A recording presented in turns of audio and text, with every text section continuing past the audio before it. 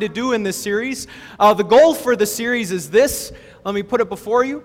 It is to see the world the way God sees it so that our lives might be redefined by His definitions. Our goal is to gain a higher perspective on life. We considered what it was to be blessed. That you can be suffering, that you can feel broken, and you can still be blessed according to God. Last week we took a look at greatness. And it was the Oscar week, and we talked about movie stars, and we said Oscar greatness and greatness in this world is not about Idina Menzel singing Let It Go. She won the Oscar, or Idina Nazim, or I don't know her name, right? But greatness is actually living for Christ and teaching others to do the same. That is true greatness. Well, today we come upon maybe the most loaded and used word that we have in the English language, which is the word love. And I think it comes at a very fitting time because this week on TV there's a season finale all about love.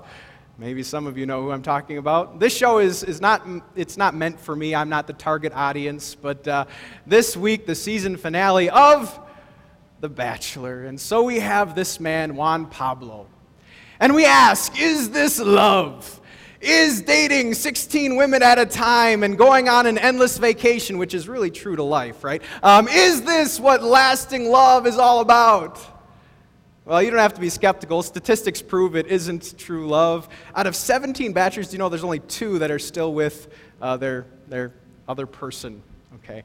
And we have other ideas of love, maybe not the Bachelor version, maybe romantic comedy version of love. You have Tom Hanks and Meg Ryan and You've Got Mail, which, as a side note, you should never tie anything to the technology of the time, because does anyone still use AOL? Does anyone, right? That's gone. It'd be like eHarmony or something. But You've Got Mail and 2 enemies, 2 bookstore owners, and they get together. Another interesting thing about romantic comedies, it's always about the pursuit. It's always about the hunt. No one ever has a romantic comedy of like couples who've been married for 20 years and are working it out, you know? It's always about that interesting infatuation period of where the fires are high, right? And I think anyone can do that. If you have a pulse, you can fall in love, another person said. But maybe more than this is your own examples of love. Maybe you know of real, true life stories of a couple who's been together maybe 50 years or 20 years. Maybe a grandparent or a parent that were great examples of what it was to have marital love in a relationship. I think maybe most naturally is love that we have for our children.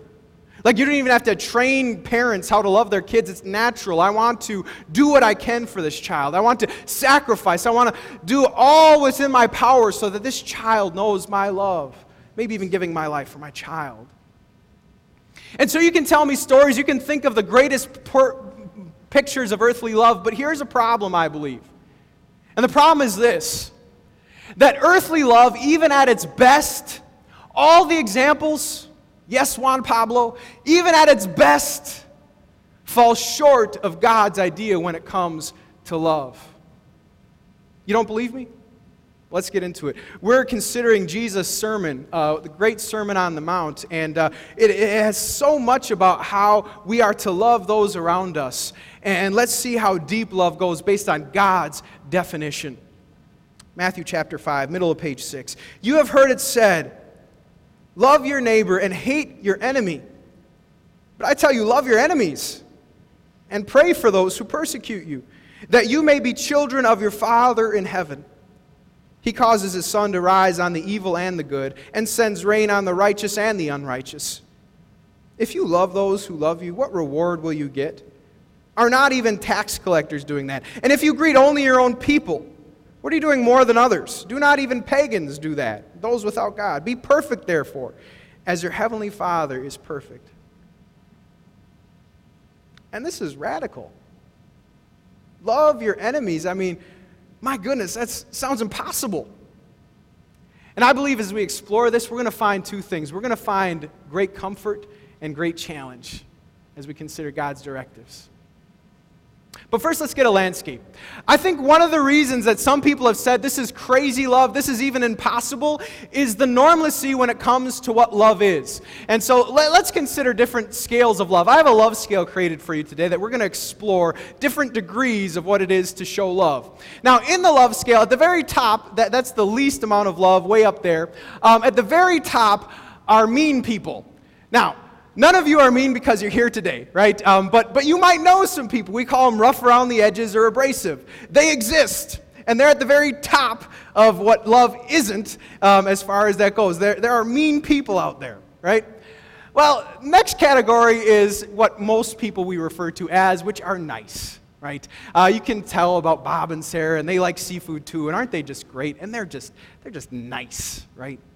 Now I'm going to get real technical. And we're going to move from nice, and this is real technical, write this down, to super nice, right? And super nice people, I mean, you just love to be around them. They're pleasant, they're encouraging, they always seem to be doing something admirable, and it's a slimmer majority here. You know, we're talking about the super nice people. It's just awesome.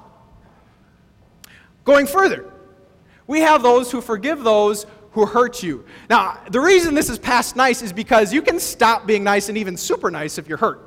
And I've seen that happen. If you're hurting, super nice people don't always be nice. And so you're further in love if you forgive those who hurt you. Going further, you forgive them again. This reminds me of Peter, who goes up to Jesus and says, how many times do I forgive my brother? 7? No, 7 times 77. You keep forgiving. If you're willing to keep forgiving, man, you've reached a new depth of love when they did it again and again. Now, at this point, I believe God is saying, you know, you can do a lot of these things without Him. Like, you can be nice and super nice without God. Look at the verses. Verse 45, it says, verse 46, are not even tax collectors loving those people who love them? And then it goes on, are not even those without God or pagans greeting those who greet them? And so you don't even need God to be nice, super nice, maybe even forgive. But the love scale goes deeper. Whole different page. Mother Teresa would be at the top, right? She's really good at love.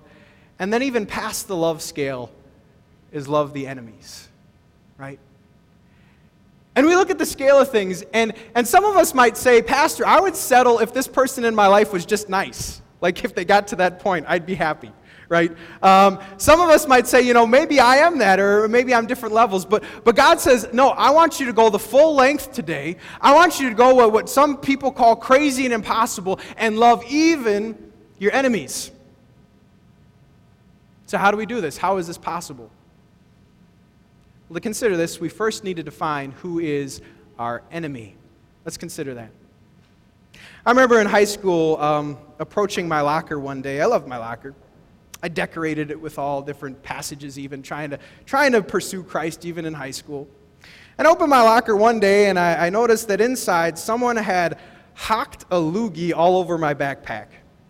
Now that's gross, isn't it? And it was big, and it was massive, and now I'm just really grossing you out, right? And so I open that locker, and I say, someone wants to be my enemy. Someone is trying to get me down. And I didn't have love my enemies there as a passage in my locker, but I knew this is what I was supposed to do. And I'm like, but that's gross. Like, how do you even go up cleaning that up? I don't want to touch that. So, yeah, right? And then I consider other enemies. Okay, so that's my enemy.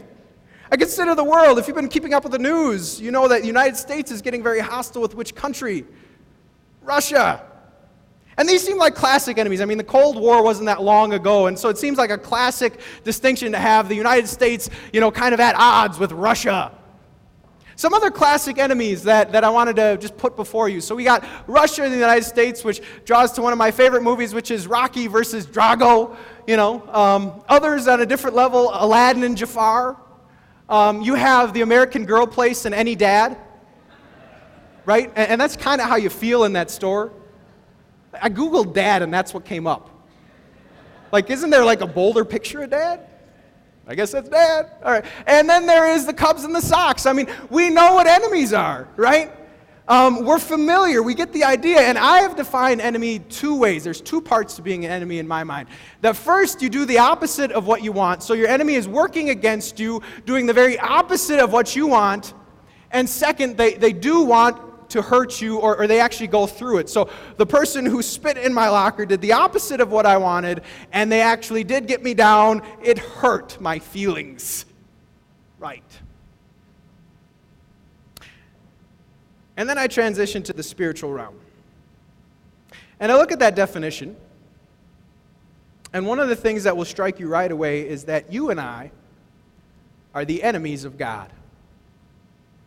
You and I come into the world born enemies. We're a classic case of what an enemy is. Because what do? We do the opposite of what he intends. God says, honor your father and mother. In fact, all those in authority. And what do? We fail. God says, I want you to put me above everything. And we look at our priorities at times and fail. God says, I want to love you. I want you to love others in such a way that you forgive them and are willing to forgive at any notice. And you say, but God, you don't understand how hard that is. I can't forgive. I won't forgive. No, God, I'm not going to do that. Fail. God looks down at you and I. Born enemies. If you and I were God, what should he do? What's the natural response? Let's consider what's natural. If I have two brothers who are siblings, let's put just two brothers against, and I tell one brother to hit the other brother. What does the other brother want to do? What's natural? And I would never tell them to do that, right? I'm the pastor. But let's say that happens. They hit the other brother. What does the other brother want to do? Hit him back and harder. Right? They want to retaliate, and we have a word for that retaliation. It starts with an R, and what is it called? It's called revenge. And revenge feels right. Like when I'm taking revenge, it feels justified. Like they got to get what's coming to them. Right? And I'll read like the Count of Monte Cristo, and so he was, put down, and so his whole story is revenge, and it's like, yeah, go get him. He hurt you. Revenge. And no one has to teach you that revenge feels right. You feel that. Got to get him back. God looks down at us. We're enemies. We're hostile. And what should he do? What is the natural thing? He should take revenge. You see, he's an almighty God, and that could be scary or comforting. In one sense, it could be scary because he could use and should use his almighty power to exact punishment for all the times we didn't do what we knew to do. Because of our sin, we deserve his punishment. We deserve hell. We deserve the worst of things from our God.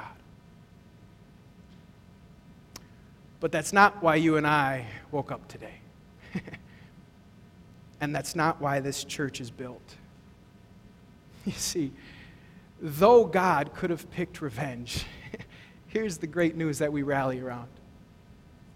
Though he had every right for revenge, he chose instead what is completely unnatural.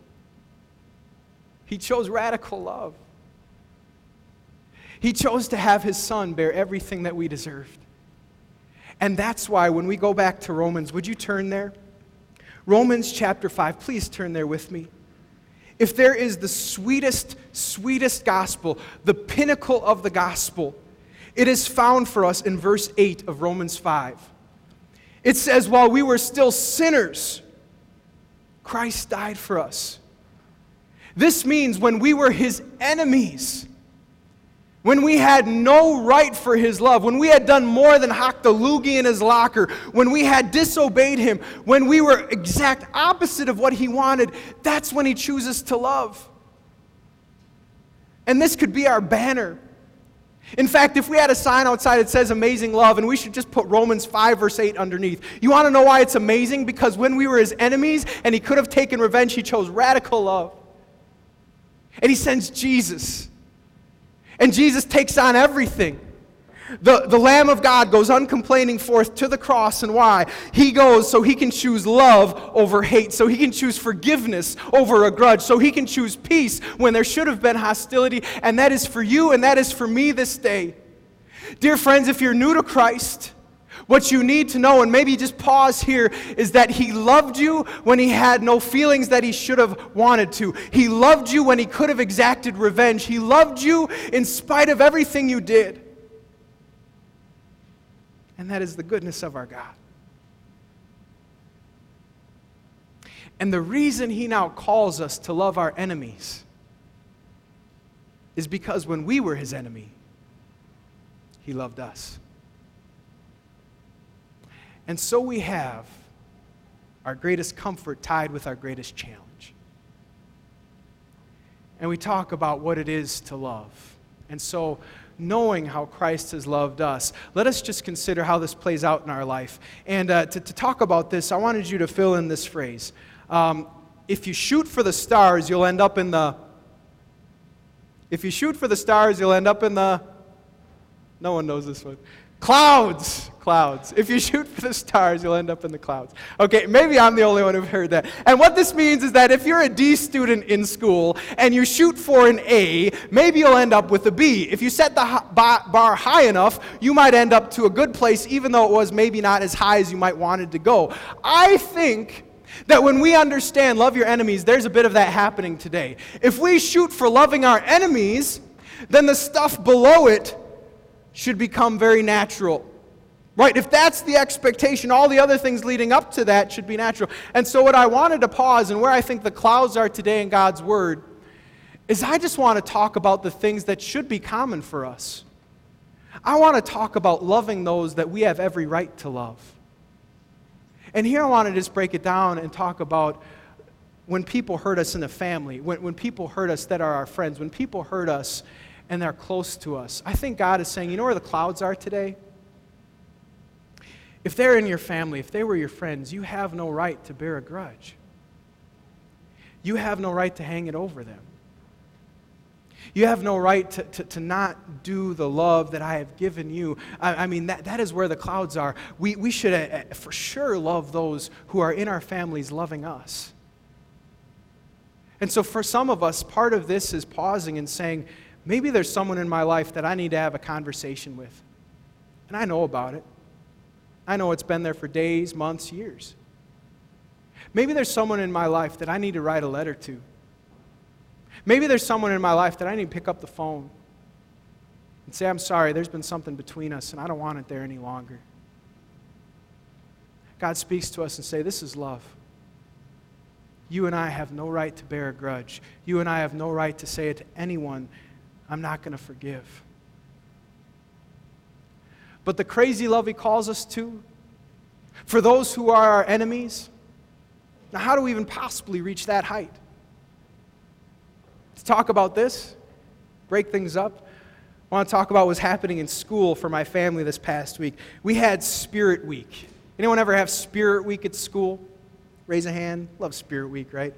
And one of the days, there's dress-up day and there's like school pride. One of the days was Wacky Wednesday, where you try to get your wackiest apparel all together. And I wanted to show a picture of what Wacky Wednesday looked like in the Bloomer household. Here it is.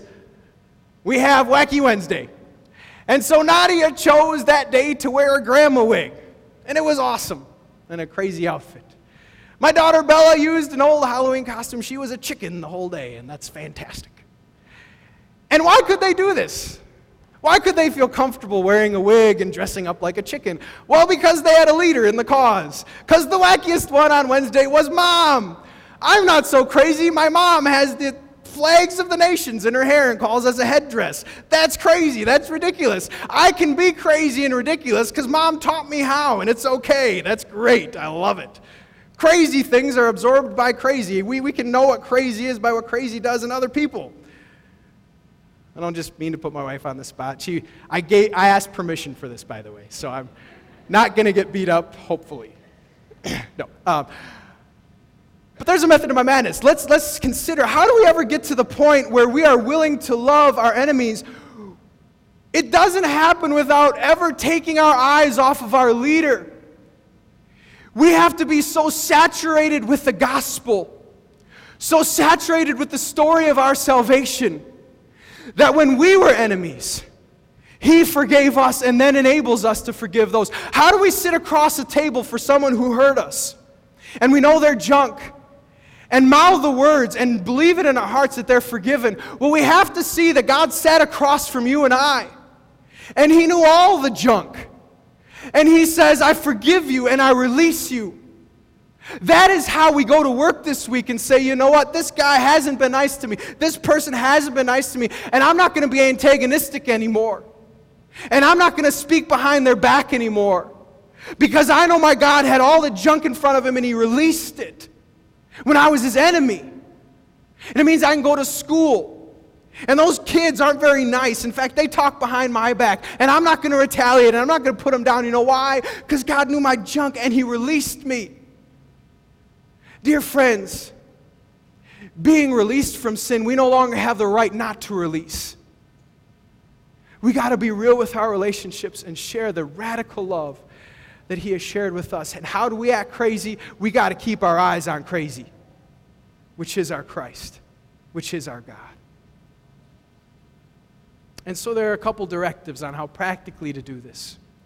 Verse 44 is one practical example of how to do this. It says, love your enemies. And what do? One of the practical things you do is you use prayer. You come before God in prayer. You write that name down and you pray for what's going on. And it's amazing what God can do in your heart and how He can quell your heart if you pray. In fact, to give you a picture of what might happen in your heart if you pray for your enemies, I have a video for you. Watch this video.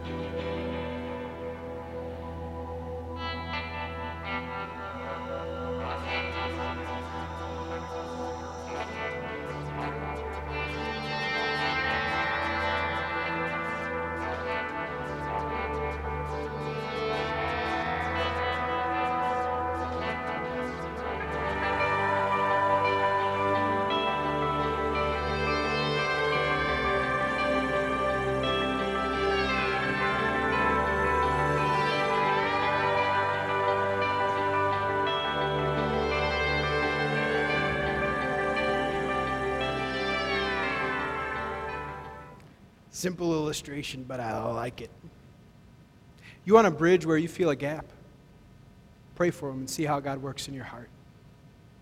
Pray for God to give you wisdom and the eyes to look on Christ and what He did on your behalf. And see if your heart doesn't start to change. One final consideration before we consider this or leave this is that this means you are to forgive those who don't ask for it. It means you're ready to forgive those who may never approach you, who may never know how they hurt you, who may never even care and might even be glad that they hurt you. It means that you're willing to release that hurt, even though they never ask for it. Yes, it seems crazy, but that's what Christ did for us. And let me pray for you as we try to continue to fulfill God's desire of love for us. Let's pray. Dear Jesus, would you help me? Please help me to do what I know you're calling me to do. Enable me first to forgive those in my family or friends or those I know I should love. Give me strength to write the letter, to say the words, to pick up the phone. But Lord, also take me to the place where I can love my enemies, to repay hurt with radical love. For I know today this is what you have done for me. You bled and died to show me this radical love and make me your friend, no longer your enemy. Thank you, Jesus, and now help me. Amen. Please stand. And the peace of God, which transcends